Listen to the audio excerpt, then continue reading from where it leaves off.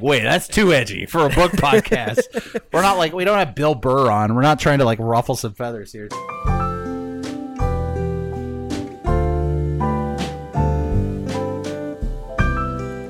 Hello and welcome to the Better the Bookshelf podcast, episode 55. In this episode, we are talking about In the Garden of Beasts by Erik Larson.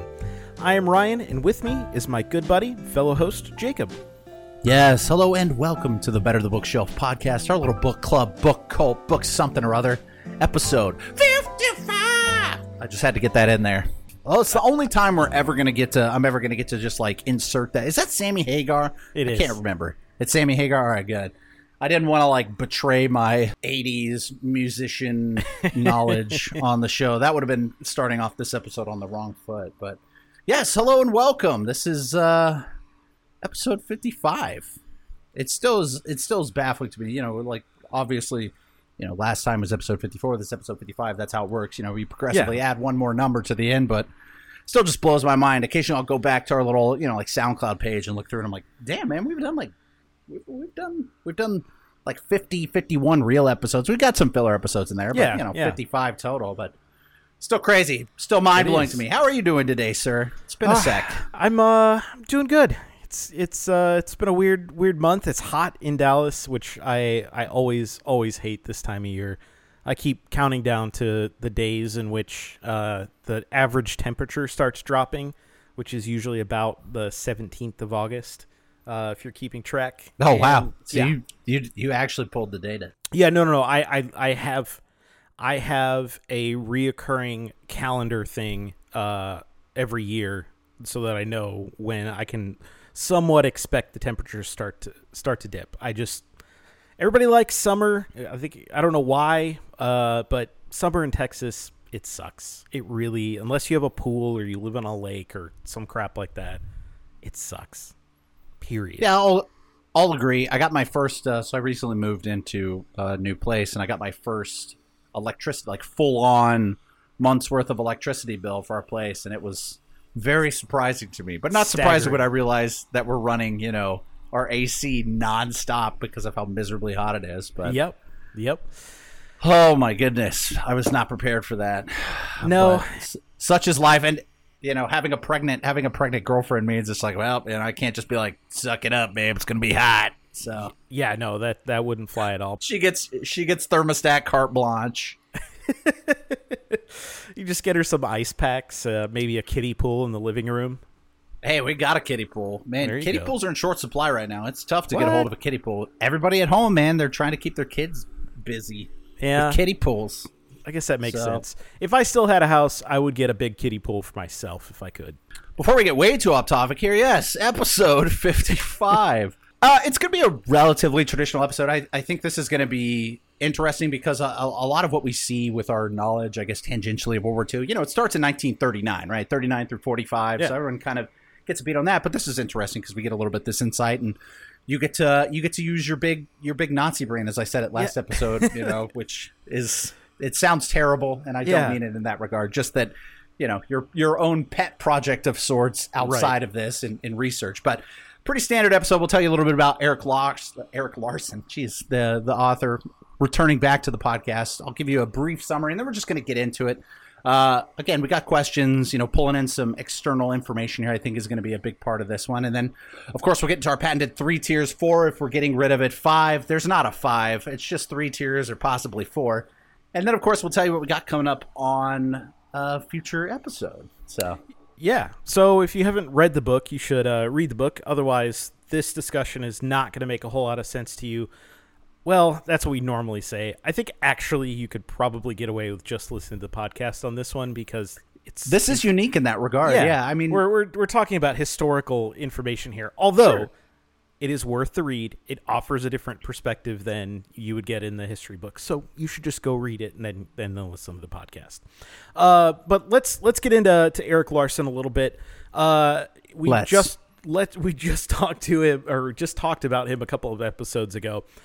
He's the author of 8 books, 6 of which have become New York Times bestsellers, including his latest book that just came out in 2020 called The Splendid and the Vile. It's a book that covers the Churchill family during Churchill's first year as prime minister, which was during the London Blitz.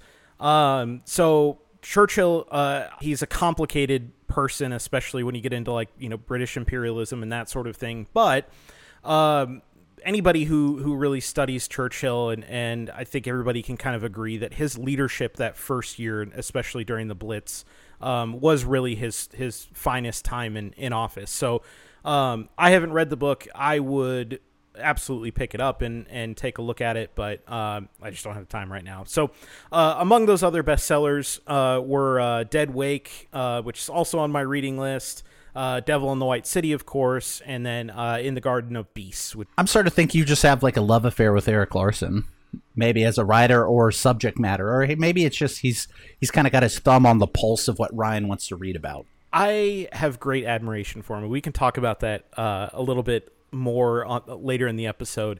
But Larson is really known for this sort of narrative nonfiction realm that we've seen in the last two books. He studied at the University of Pennsylvania in Russian history, language, and culture, which is quite the undergrad. And then he got a master's in journalism from Columbia. And he's taught a bunch of different places. He's done a bunch of different talks and that sort of thing. Do you have a summary prepared for this book? Very, very brief, dirty summary. Okay. So, 1 word or less. Oh, 1 word or less? Nazis. All right. I mean, that's a layup, right? As many words as you need. Well, like, we'll do like, 30, 40 words, something like that. So, sure, yeah. The Garden of Beasts. We're basically following William Dodd, who's our American ambassador to Germany, as he sort of witnesses firsthand over the course of a year and beyond, but we mostly get 1933.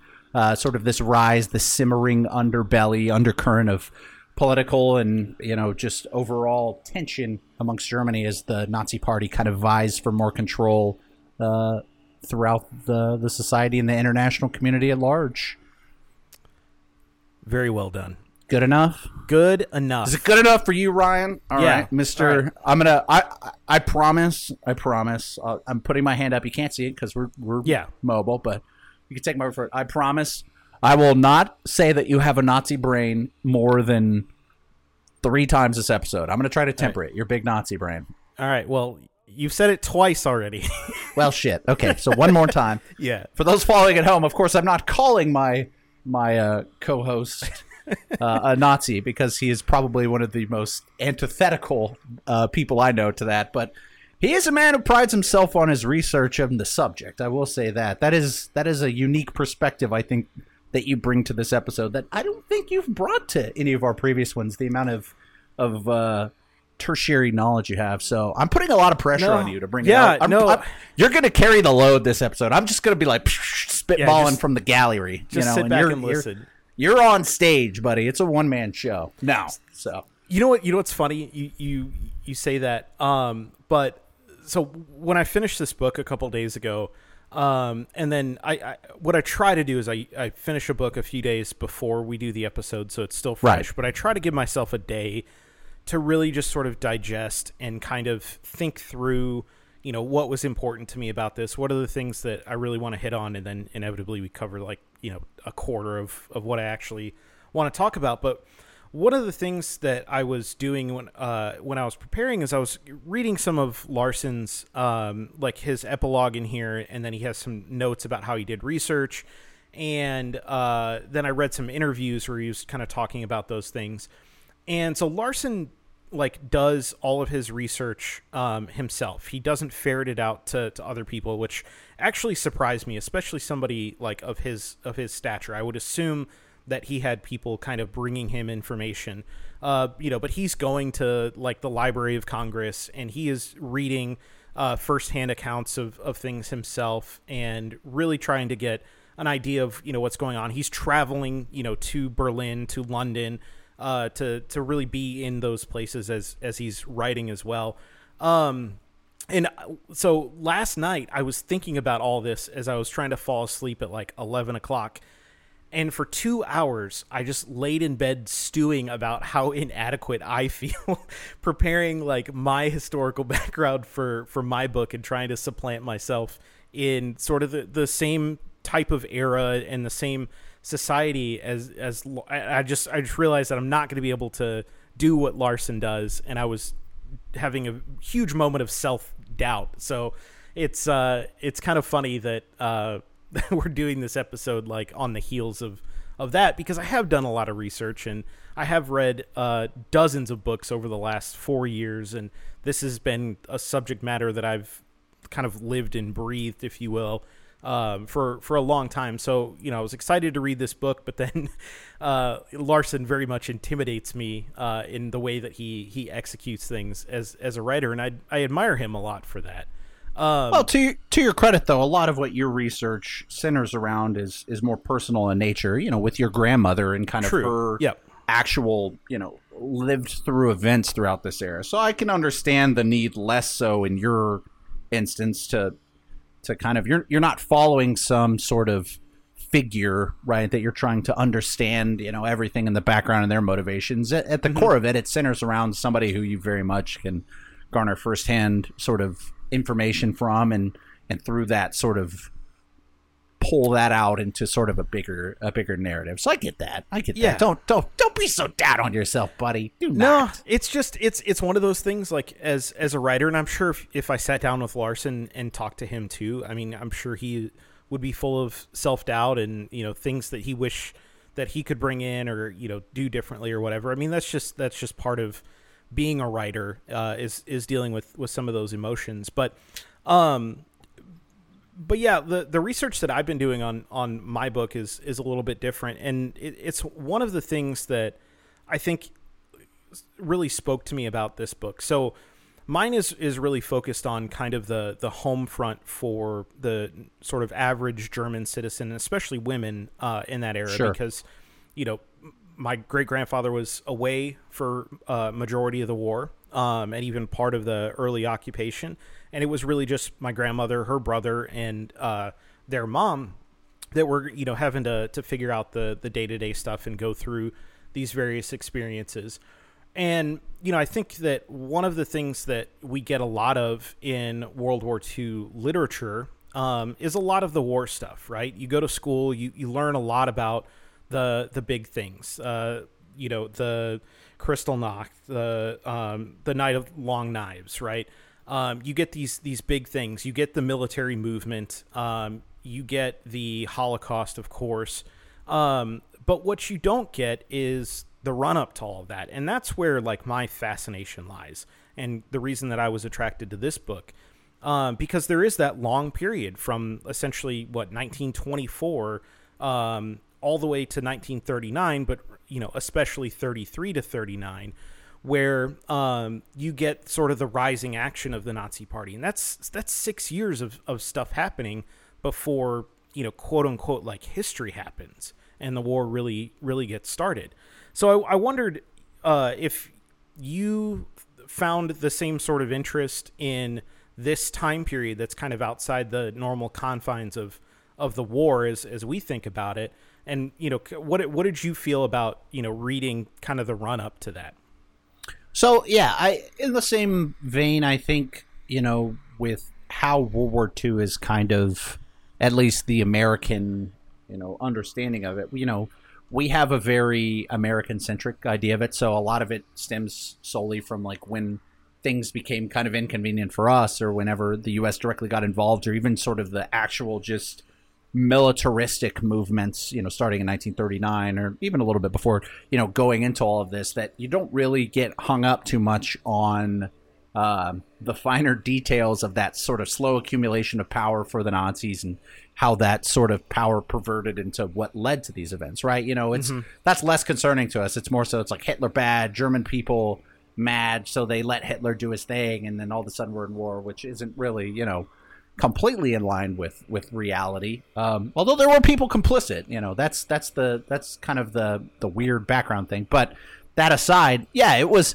an interesting thing to see kind of the to see this sort of build up through a distinctly kind of like political outsider type of view, right? We're not seeing it from someone who's, involved within this, within the party. Like, we see a lot of sort of dissenting ideas throughout the book from people that are more intimately involved, but we're always still kind of in that sort of like American third, top down kind of view of it, which I think this type of story is probably uniquely more interesting to Americans than perhaps Germans, because I'm sure they have a better understanding historically of all these events that lead up. And I think this was a good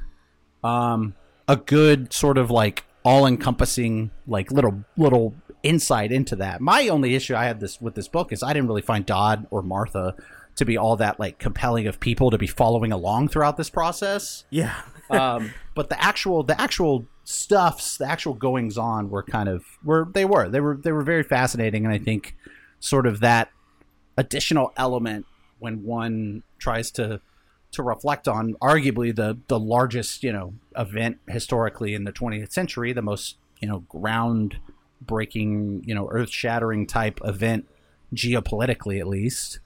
To get that sort of background, the slow simmering buildup, the sort of blind spot that people had towards these sorts of things, the willful ignorance or the disinterest for the sake of, political gains or just everything, really. Yeah. I thought it was interesting that he was able to work in a few things that, I think are forgotten about a lot when we, talk about the history of things, right? In the shadow of the Holocaust, we obviously get the anti-Semitism that was, part of Germany, very clearly through our history lessons. But what is, I think, often less communicated is, at least, here in America, is how pervasive that anti-Semitism was, in the rest of Europe and certainly in America. And there's a few places in here that, Larson was able to work that in with, some of Dodd's staff and some of the correspondence, which I thought was really important, because again, we try to say that, like, Germany was really unique in this movement, and they weren't. There were the pervasive beliefs that, Jews were in positions of power and they shouldn't have been. One of the embassy staff made a comment about how they were able to take over certain roles in America and Palestine and all these different things, and then they just got too greedy in Germany, and Germany's had enough. Something to that effect. That was a gross bastardization of the actual quote that's in the book, but I thought that was a really important thing. That was a small part of that, but kind of, I think, set the stage for how patient everybody kind of was with the Nazis early on, and that inflammatory language. Did that surprise you at all to see some of those elements, or kind of how slowly everybody didn't react to Hitler's regime? On one hand, yes, it did seem that, from a very just purely logical and analytical standpoint, that people were somewhat asleep at the wheel, because it was very, and again, we live in an age of information now that these type of things, if they happen, are so, even in, the smallest, whatever minor thing is visible to countless people around the world. Whereas, in that time, I'm sure things were more obfuscated. We get a lot into the propaganda arm of the Nazi Party within this, and just how they're kind of like manipulating that information getting out. But even still, your leaders, your political leaders that are informed on that, it is interesting the level of inaction that you had kind of allowing this to take place. But on the other hand, with the background of World War I still looming, still a decade plus, only a decade or so plus removed from this conflict, uncomprehensible, in scope, in destruction, in, just widespread death and just loss of life and property and value and this just constant ramifications that the nations are still suffering. Like, I understand the hesitance to try and, engage in a very, heavy-handed way towards Germany or towards other countries, because the reality is it's like this was the turning point where we now see conflicts being able to take on this type of toll, internationally, that you really hadn't seen on such a great deal up until that point. So I get it. On the one hand, it's like, man, we really don't want to do this again. We really do not want to happen. And, Dodd even reflects some in the book of, about Germany's misguidedness within World War I, kind of leading them to be in that, the situation of needing to completely rebuild their economy, completely, deal with all this debt that they're paying off and all this. But it's odd. It is. It's definitely difficult to see why there was such a high degree of inaction, given that you have really high, with the people being missing, people being ousted from, political positions, this accumulation of power, these sort of like manipulation of law in order to kind of fit whatever it is that they were doing at the time, this like militarization of not just the populace, but of kind of their own, the over militarization of their police forces, things like that it is a little bit disappointing, right? That people just kind of like allowed this to happen. Well, and the other part of it too was obviously the monetary policy, right? Germany owed the war reparations from World War I, and there was always the fear that, those were not going to be repaid, right? And I mean, just because of the economic situation that happened after the war, I mean, I don't know how likely it was that Germany was ever going to get around to that anyway. I mean, the financial, penalties were punitive on Germany, and there is, I think you can sort of understand some of the position of, the leaders in that country, for viewing the reparations and their disposition after World War I as being punitive. And so that's, that was kind of the fuel for, getting this whole fire burning, in part as well. Obviously the anti-Semitism was, just sort of a feature of all of that. It really wasn't the driving factor, for your average person. I've been reading this book that I haven't quite finished yet, called Frauen by Alison Owings and Owings. It's a book of interviews with women that she wrote. This book in the 80s, and the interviews I think spanned I think the 70s and 80s. And they're women from all different walks of life and talking about, various subject matters, around Nazism and World War II. And one of the things that's really pervasive in that book is, the opinion that Hitler did a lot of good things. He reduced the unemployment. He, sort of reinvigorated the sort of nationalist belief and pride in Germany. And even at that point, 40 years removed, or almost 40 years removed, some of these women still were very supportive of, his ideas, or at least sympathetic. And those things. Yeah, I mean, it's really fascinating how he was able to play on some of these, deep-seated things to come to power. And again, I think Larson does a really good job of sprinkling in a lot of this stuff without ever, sort of reaching that meta level of, sort of historian saying, okay, these are the things that, like the monetary policy, for instance, this is the thing that's preventing the U.S. from taking any action, from, condemning anything that the Nazi Party is doing in 33 and 34. Right. I do appreciate with this book, and even going back to Devil in the White City, is, Larson approaches these like historical topics, obviously with kind of like personal people in mind. We get the dual-sided narrative structure, but it's very much There's no sort of like interpretive nature in the book. Right. The book isn't trying to say, well, as a historical writer, this is the reason why this led to this and this led to this.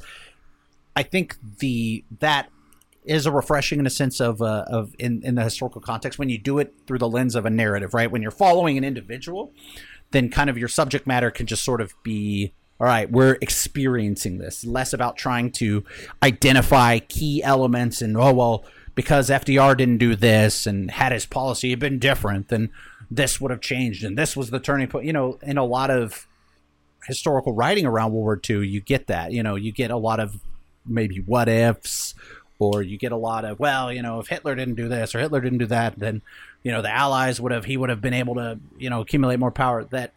That to me is a little bit, I don't know, it's a put off in a lot of other books that I've read on the subject matter historically. A lot of people they're very opinionated about World War II, and I understand it. It's a very impactful cultural, political, you know, every spectrum of human existence within the Western world was impacted by this for decades, you know, still going on beyond that with ideological standpoint. You know, we're still dealing with ramifications of that today.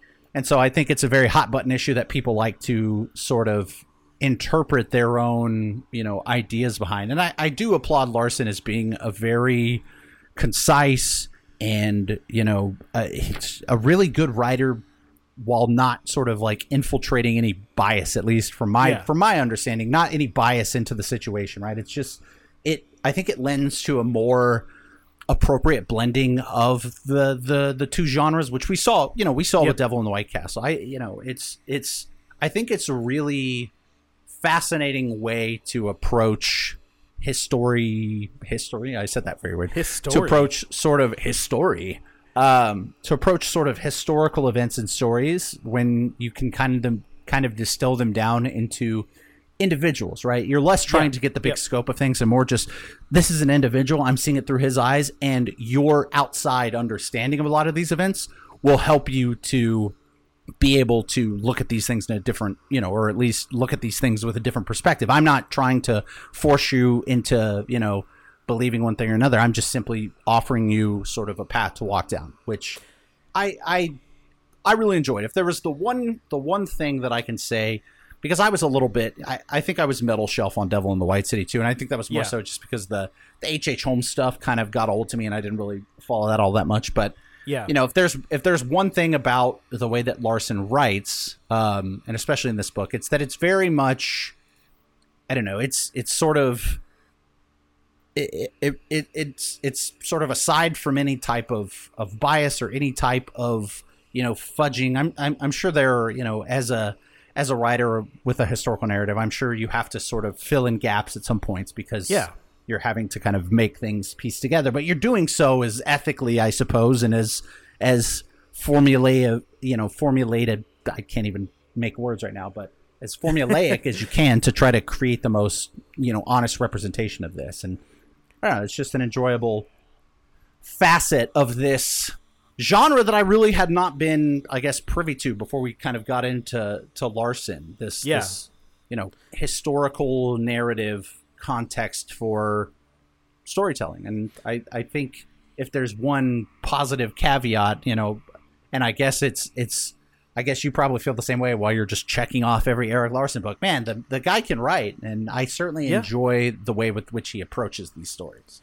I mean, he certainly seems to be a master at the narrative nonfiction stuff. And to your point, it is really hard to kind of fill in those gaps, right? Because these aren't books that are just, you know, straight quotations from diaries and all that kind of stuff. He's reading things and he's looking at the historical context, and he's probably reading newspapers. He's obviously traveling to these places, and he's consolidating as he's writing all of these disparate data sources into a narrative form. And it really, I think, more than almost any other kind of writing, especially fiction, it's so restricting in the way that you have to do it, that to do it well really does take some amount of mastery. And I really have the greatest admiration for the way that he does that. Now, you had said earlier, that you don't like the characters of the Dodds, or specifically the ambassador and Martha. So what was it about those two that like didn't foot with you? Well, I mean, part of it was the fact that, yeah, we kind of had this dual narrative structure, right? That we were hopping back between sort of the professor's experiences, and then we get kind of Martha as she's sort of traversing the sort of socialite, integrating herself within this kind of political powerhouse type people within there. Mm-hmm. I don't know. It was just, it was never something that I don't think I particularly ever like anything that they did really resonated with me. Like, I felt like Dodd, I understand he was kind of playing the game that he had to, but he just felt like kind of a do nothing to me. And it was frustrating to read that. Like, I understand, this isn't a work of fiction where you're like, oh, I have to craft this character, that has all these sorts of things, you're following a person, and you're sort of outlining what it is they did. But Dodd, to me, I guess it's unfair to call him a character, but Dodd as a person throughout this book just very seemingly ineffective and just frustrating, and slow to action. It was less so, I guess, that I didn't like the character, and more so that it was frustrating as someone, I guess, with the hindsight of knowing where this all ends up. To see someone so, and I, on the other hand, I understand kind of the pressures at stake and kind of the situation that he's in. We'd all like to say it's like, oh, I just walk right up and punch Hitler in the dick, and I'd be right on a plane back, and FDR and I would come over there and we'd fuck that guy. Right? Like, I'm sure it's really easy to say that, and I understand the maneuvering's possible, but it's just the passiveness with which it's done is just it's frustrating. And honestly, that might be the point, to the reader, to be frustrated by seemingly this, like, this character that is aware of how things are, seemingly has kind of the pieces of the puzzle here to go, like, things are getting bad, this is gonna be bad. Yep. And just the hamstringing by the State Department, the hamstringing by just the nature of where he was in the situation. Like, I get that. It was still frustrating as a reader. So maybe, that's the point. Maybe it went over my head. Maybe the whole point was, yeah, you should be frustrated because Dodd is such an ineffective and seemingly, ineffectual character. And we're sort of just stuck, like, on this wave as it's growing bigger and bigger and bigger. And that's the reality of these people's lives, in these situations. Like, I get that. Yeah. Martha was interesting in a sense, like the potential to set her up with Hitler, and like kind of her insight with these powerful figures within both the wings of the Nazi Party as well as kind of the Soviet espionage angle. But I don't know, it never really truly resonated with me in a very effective way. Okay, so I think Dodd, his decision to write him in a very specific way was really intentional. And I think the impression that you got from his character as he was conveyed in this book is the kind of counterpart that his coworkers saw, right? And I think that's one of the genius things about what Larson did in this book, is that inevitably Dodd wrote about other things. He did have interesting relationships, in government, and, was at times somewhat of an interesting character, but it was always absent from the book about really his personal life, especially his relationship with his wife.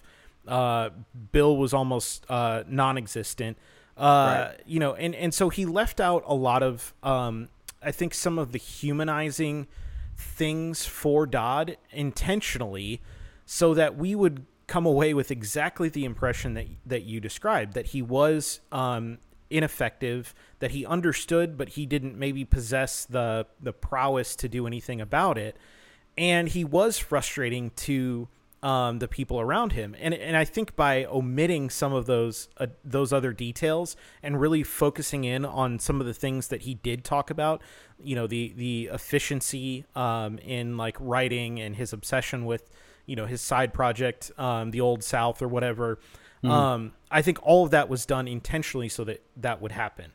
And I just think Larson is brilliant for doing that. And if it was an accident, which absolutely does happen as a writer sometimes, then that's even more of a happy circumstance. But I disagree. I think Martha was a fascinating character to me.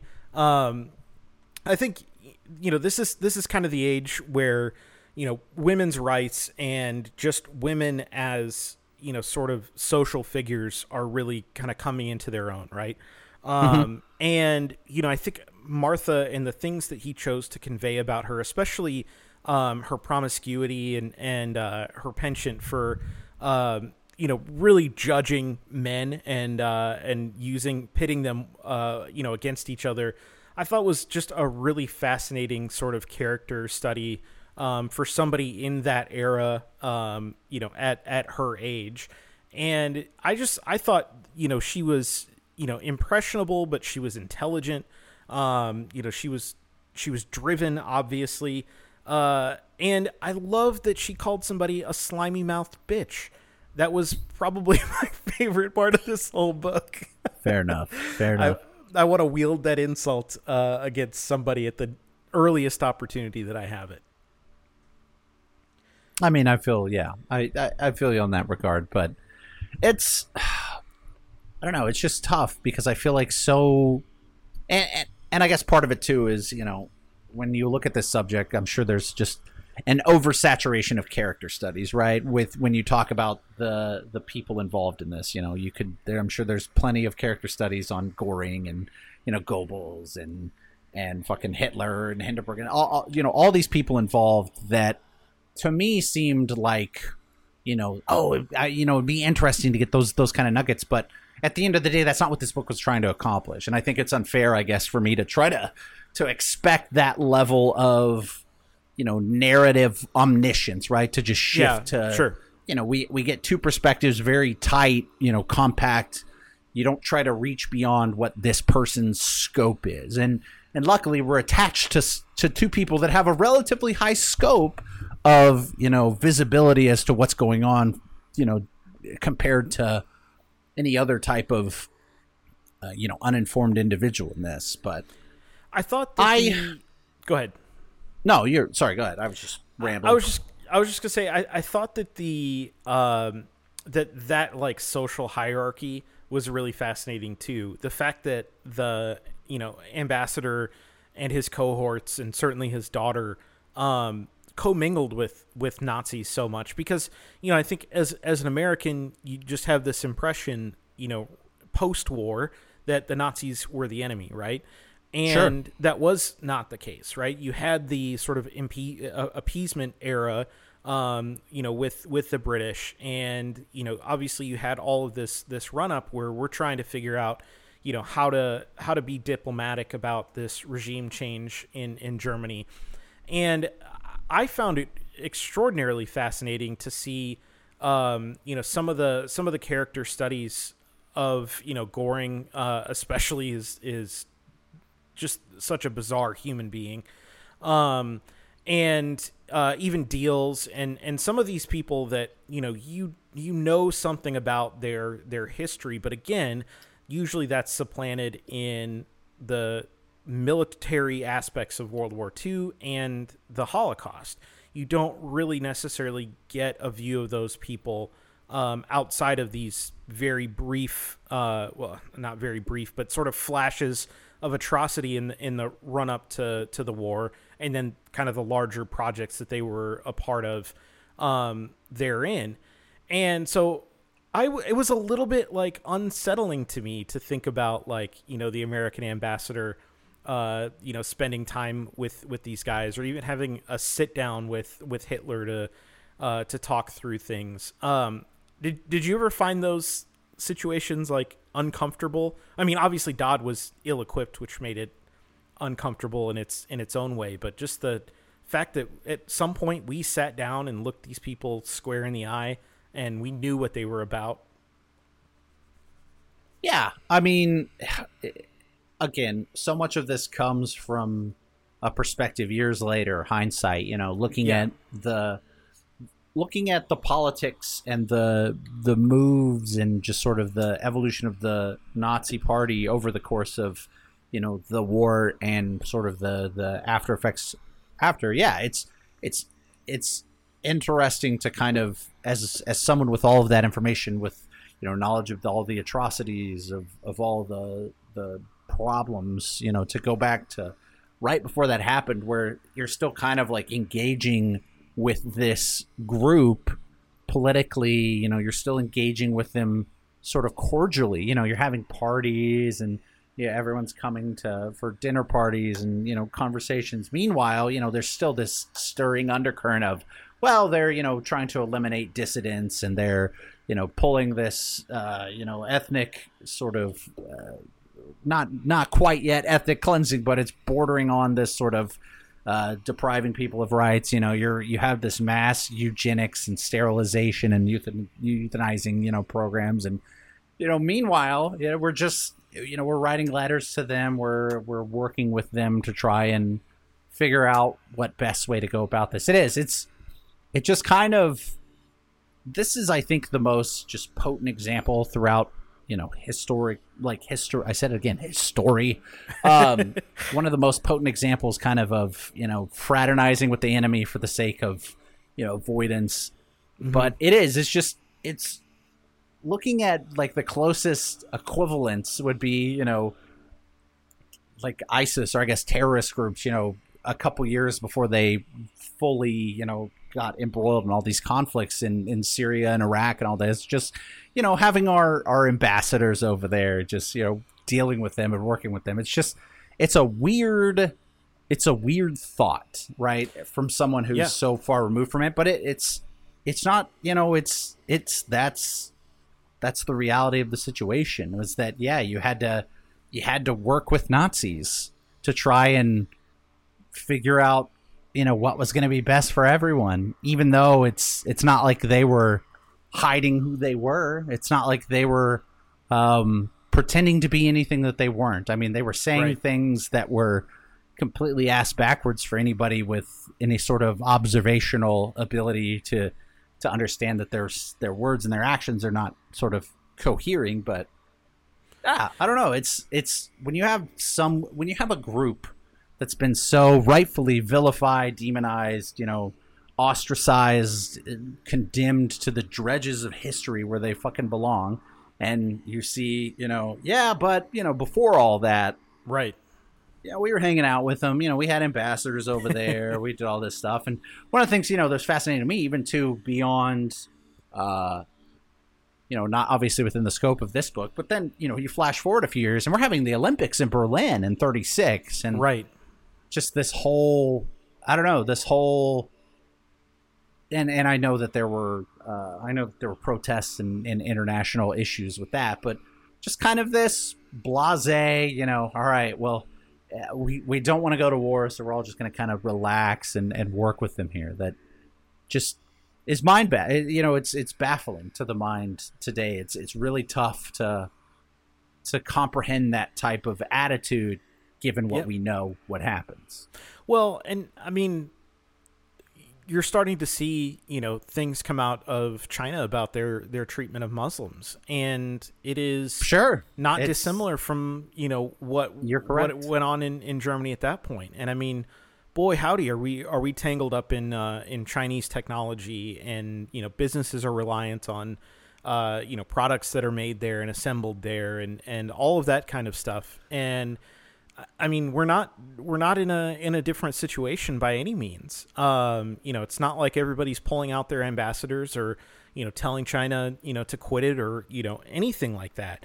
I guess think that's a fair comparison. You're starting to see history repeat there. And I'm sure that there are a plethora of other examples, even just other human rights violations other than, ethnic cleansing type issues where, I don't know that we've really like figured out a diplomatic, way to, address the inequality and oppression of people.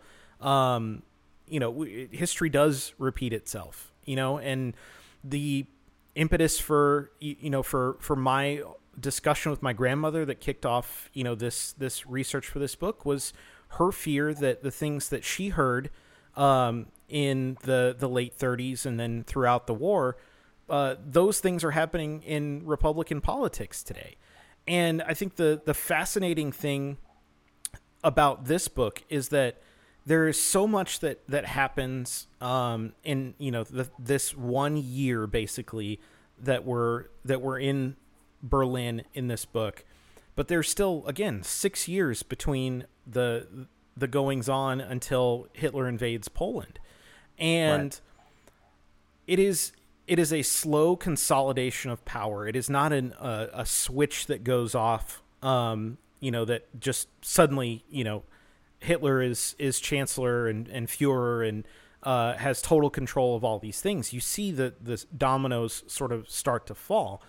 And I think it's really important, just as it was important for, the average Germans of that era to do something about what was happening to their country. And they had obviously other motivations for not doing that, whether that's fear or agreement, or just complete ambivalence to what was going on.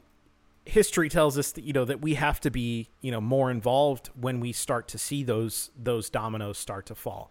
And I know that I've made that comparison to the Nazi regime and Republican politics in America today.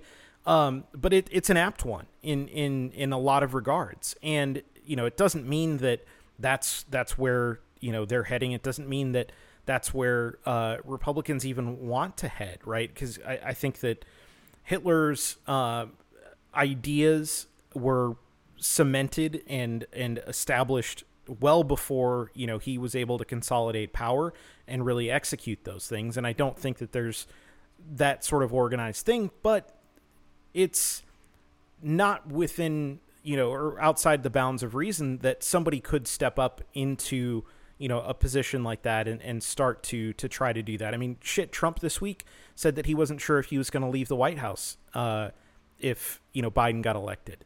I mean, those aren't the kind of things that happen in this country, right? We have a process whereby somebody's elected and that person, steps out of, or the incumbent president steps out of office and, relinquishes power to the incoming president. That's just, what happens.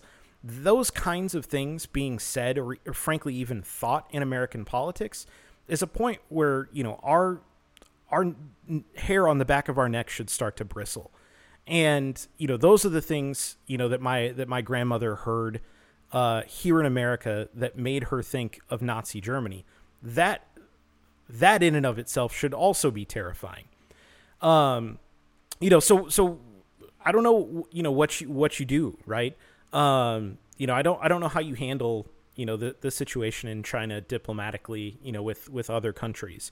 But it does take more decisive action, I think, than what we saw Dodd, do in the 1930s, and certainly more decisive action than, what led up to, World War II in the 6 years after 1933. Right. That's a lot to unpack. It is a lot. Sorry.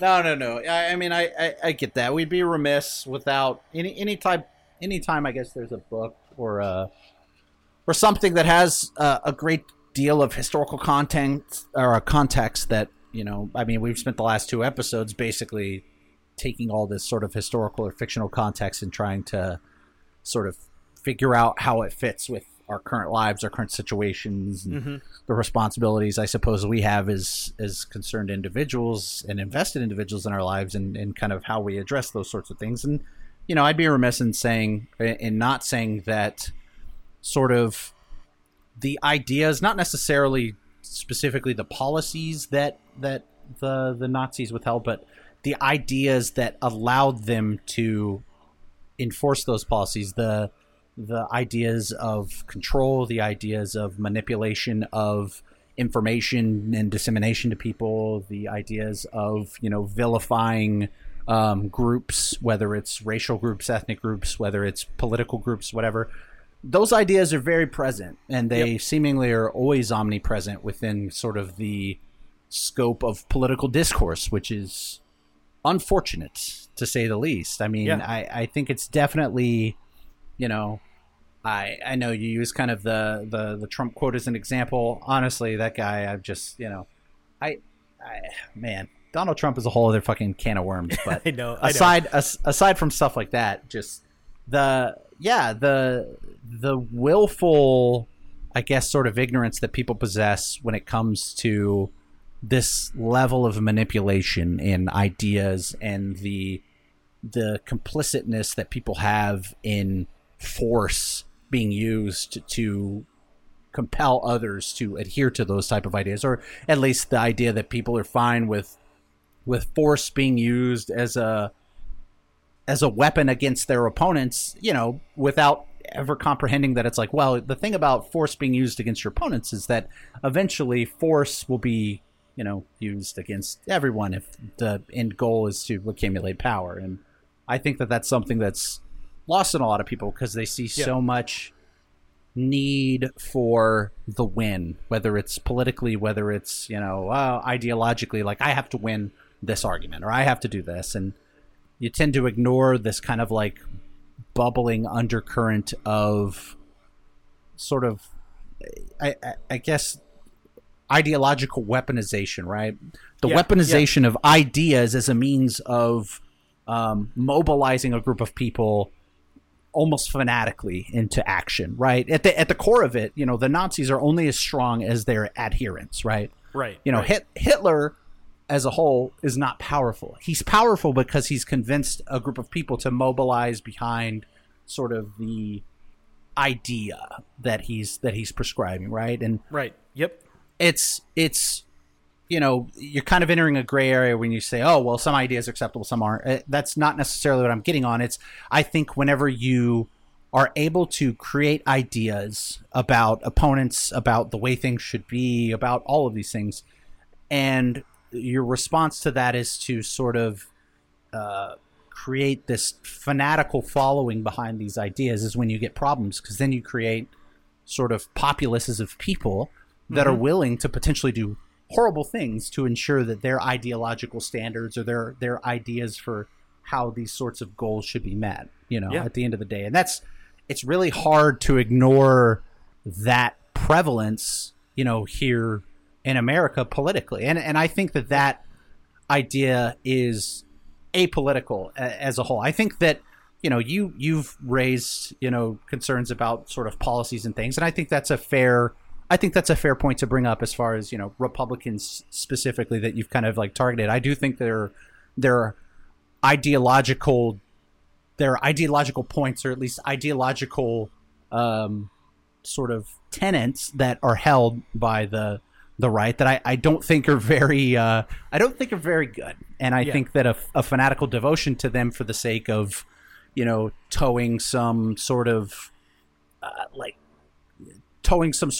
idea or whatever. I don't think that's good, but I don't know. I'm kind of rambling at this point, to me, the biggest thing is, throughout this whole thing is this kind of stuff is, when you look at it, when you see it in China and China, I don't possess the same degree of political understanding of everything that goes on within China. Sure, obviously they have their own, a lot of what happens there is in the historical context of, their own sort of regime change and decades of now of sort of the ramifications from that. And, we kind of see the horrible things being done externally. And it's a little bit alarming that we're so just kind of like ignorant to it, or maybe not willfully ignorant to it, I suppose, or just kind of complicit in it. But it's very easy to see the sort of things that happen, here in America, where you have ideologues sort of convincing people to just fanatically devote themselves to ideas without questioning the veracity of the arguments they're making, without questioning, whether the truth that they've been told is indeed the truth, and you have these arms of disinformation that sort of feed that fire, and you just create this environment where I can understand, maybe not directly, but I can understand, your grandmother's point of view, that a lot of this chaotic buildup politically, that you have this environmental tension amongst people that at any point in time can just be completely set off into this powder keg of, explosive conflict of all sorts of things and potentially disastrous consequences. Yeah, and I think that it's really incumbent upon citizens to be vigilant and to that's why history is so important, right? Because it teaches us something not about what's happened, but about the human condition, right? People, as societies, they evolve in different ways, but there are some basic behaviors that are pervasive across history. And that's why, it's really important to look at some of these really dark aspects of our human history and figure out, how we got there. And again, it's the little things punctuated by these big moments, right? You have the climax of this book in the Night of Long Knives, right? Where, Hitler basically takes out what he thinks is, going to be opposition within his own regime, based on, a total lie. And to that point, his propaganda machine and his other support structure, the SS and everybody else, was willing to go along with essentially eliminating Rahm and the entire SA. And that was kind of one of those moments where the German citizens were either going to fall in line or they were going to get smart and do something about it. And I guess my fear in America is that, we've already reached a point where our polarization is just insane. I mean, you have, for the Republican Party, a propaganda wing in Fox News and various other, news sources that are unquestionably biased, that eschew basic things like data and science in favor of, political leanings. To what end, I don't really know. I haven't figured out or really thought much about, why they do the things that they do. But like, the conversations around, coronavirus being a hoax, right? Or masks especially. God damn it. If there was ever a more simple fucking thing in the whole entire world during this whole pandemic, just put a damn mask on your face. Somehow we have politicized that across party lines, and you have Fox News and Republicans pushing certain narratives. Look at Georgia and Florida, the way that their governors refuse mask mandates at the state level. I mean, Greg Abbott did the right thing and for Texas and pushed that a week ago or more now. It's been a little bit. It's been a couple weeks. So I mean, you certainly have shades, right? Like I don't want to say that that every single Republican is incapable or is capable of operating. I'm not trying to put words in your mouth, but you 100% said every Republican is a huge piece of shit. No, and you hate them. but no, that's not true. Obviously. But by and large, the party has towed this line and buys into especially what Trump's administration has been pushing out there, and that should be that just. Forget the actual ask of wearing masks or anything like that, but that polarization, that politicization. God, now I'm stumbling over my words like you. That whole concept should terrify everybody, right? Like if I were behaving that way and I thought that coronavirus was a hoax and masks were gonna suffocate me and blah blah blah whatever, I would hope that I would be able to look at myself and go, this is crazy. Like you have the top scientists in this country and the world and all these public health experts. You have doctors, everybody saying, yeah, this is the right thing to do. It's not going to be the only thing, but it's the right thing to do. And people have been so vehemently against that because of what they've been hearing from their political leaders who are not qualified, to dispense that kind of advice. that whole concept and construct of our political, situation should terrify people.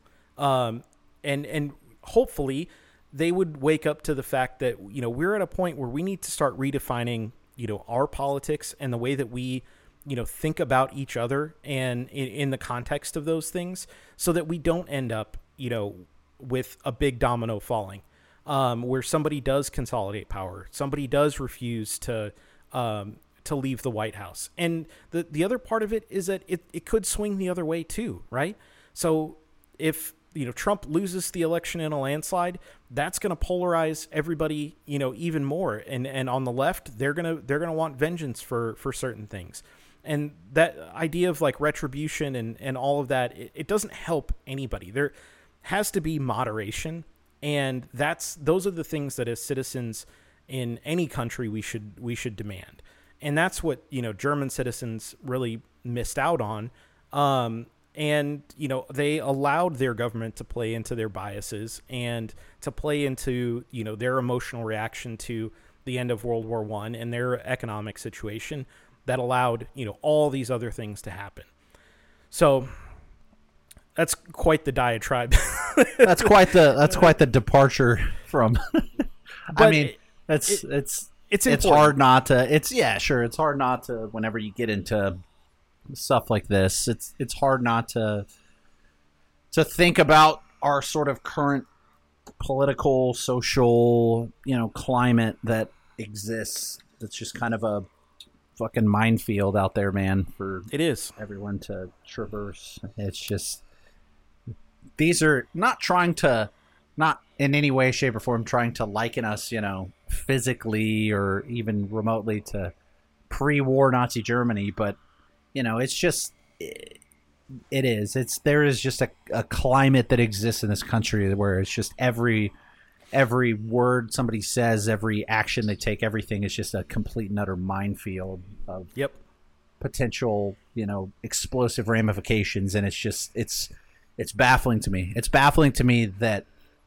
we've had this sort of simmering climate. It's waxed and waned for maybe the last decade, but sure, we've really just reached a point now, and it's crazy to me that throughout this whole thing that logical cooler heads have not prevailed, and my fear is that they never will, and we're just going to be permanently entrenched in this ideological, just fervent warfare, and the politiscape and sort of society as a whole is just going to be this battlefield wasteland for domination and subjugation of the others. And it's sad, because that's just, I feel like as a person growing up, here and seeing the best of what this country has to offer, and learning about the experiences of people of similar and different backgrounds here, it's just disappointing, right? Yep. To think that this is what we've come to.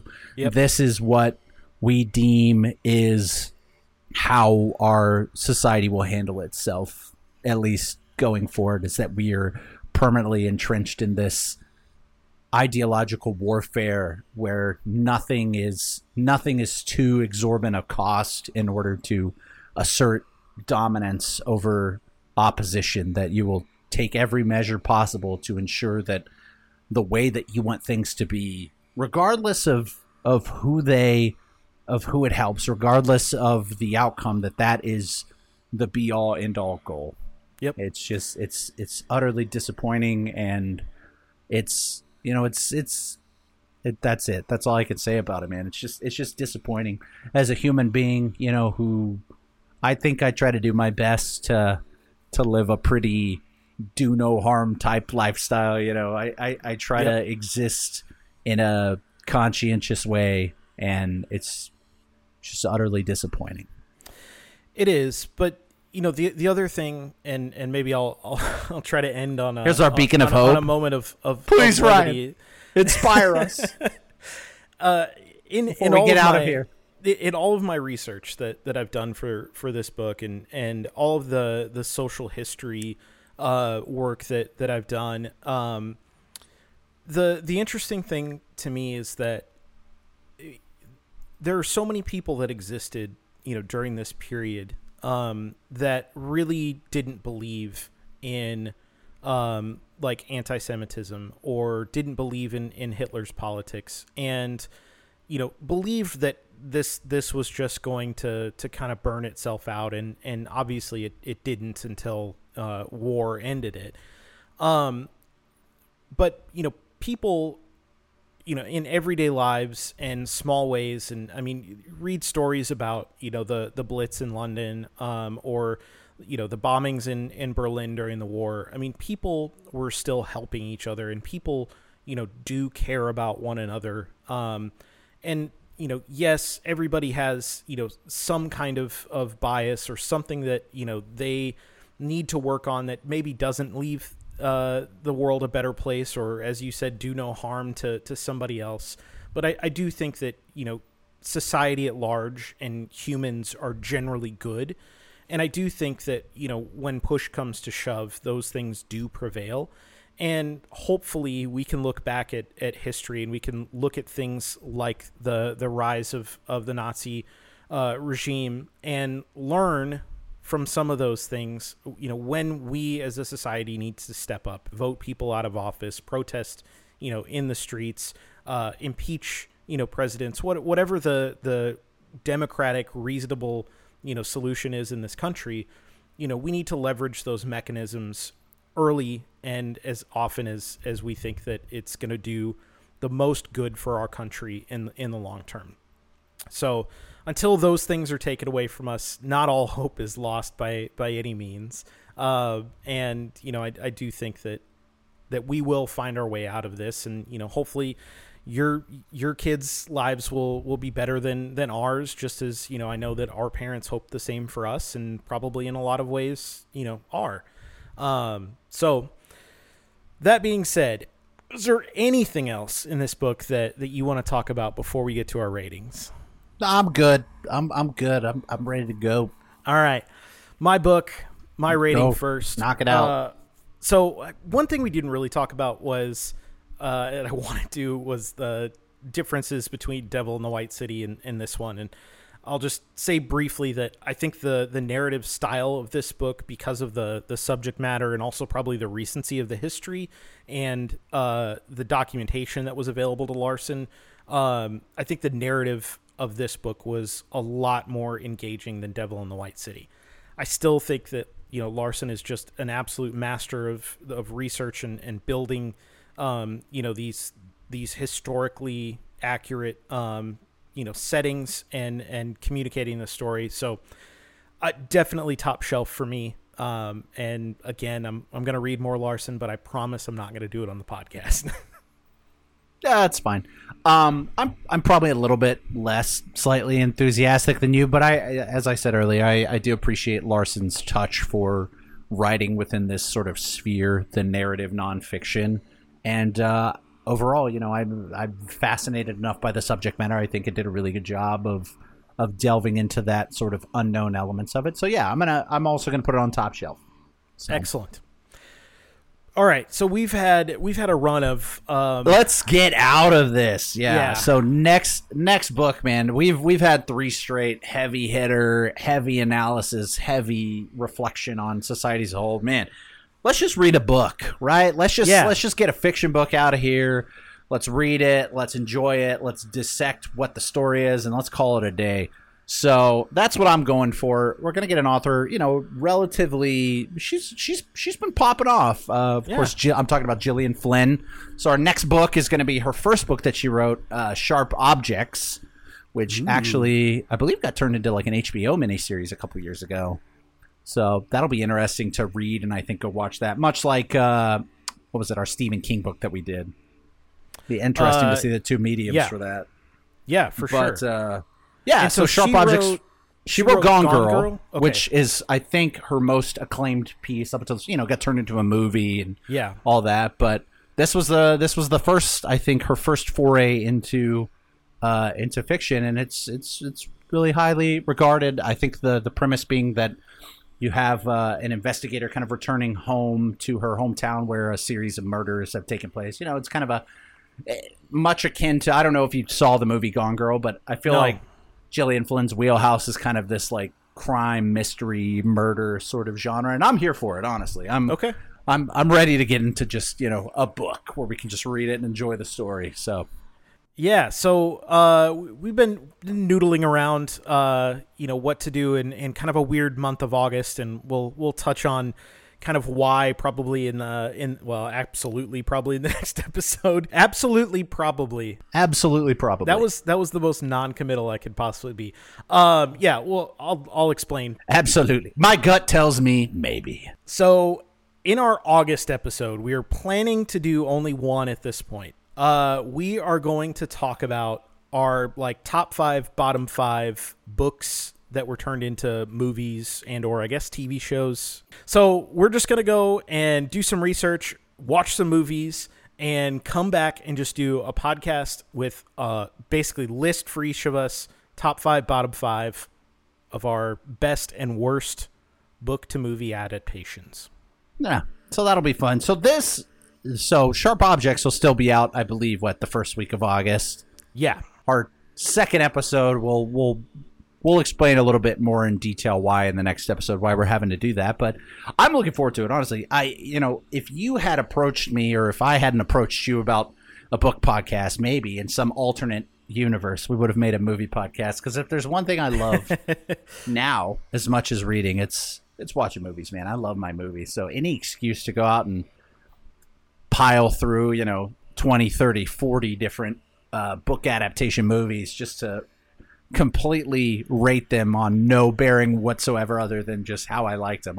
I'm super looking forward to that, honestly. So that's awesome. I'm going to try to stay in the realm of books that I've actually read so that I can have something of substance to go through, but I am not a movie person, so this is actually going to be harder in some sense, except for the time commitment sense, to go through and do this. I've never been more disappointed in you as a human being than I am right in this moment. Not a movie person. I honestly can't even think of the last movie that I watched. I know exactly the last movie that I watched because I watched it this morning. What was it? Cars 2. See, we live different lives. That would never... Sarah likes light movies, and Michael likes cars, so I was like, yeah, let's watch the car. So we watched the first one. It was good. I hadn't seen that in a while, and I never saw the second one. So okay. Listen, I'm going to just throw it out there. Quick Cars 2 review, okay? I'll give the first one a 6 out of 10. It's an okay. It's all right. It's it is what it is. Pixar's fine. Cars 2, 7.5. I like the espionage angle. I'm a big Mater guy, so we'll see how the third one treats me. All right. So next episode on August 3rd will be Gillian Flynn's Sharp Objects. Our episode after that is going to be our movie episode at some indeterminate time before the end of August. Thank you for listening to this episode, and until next time.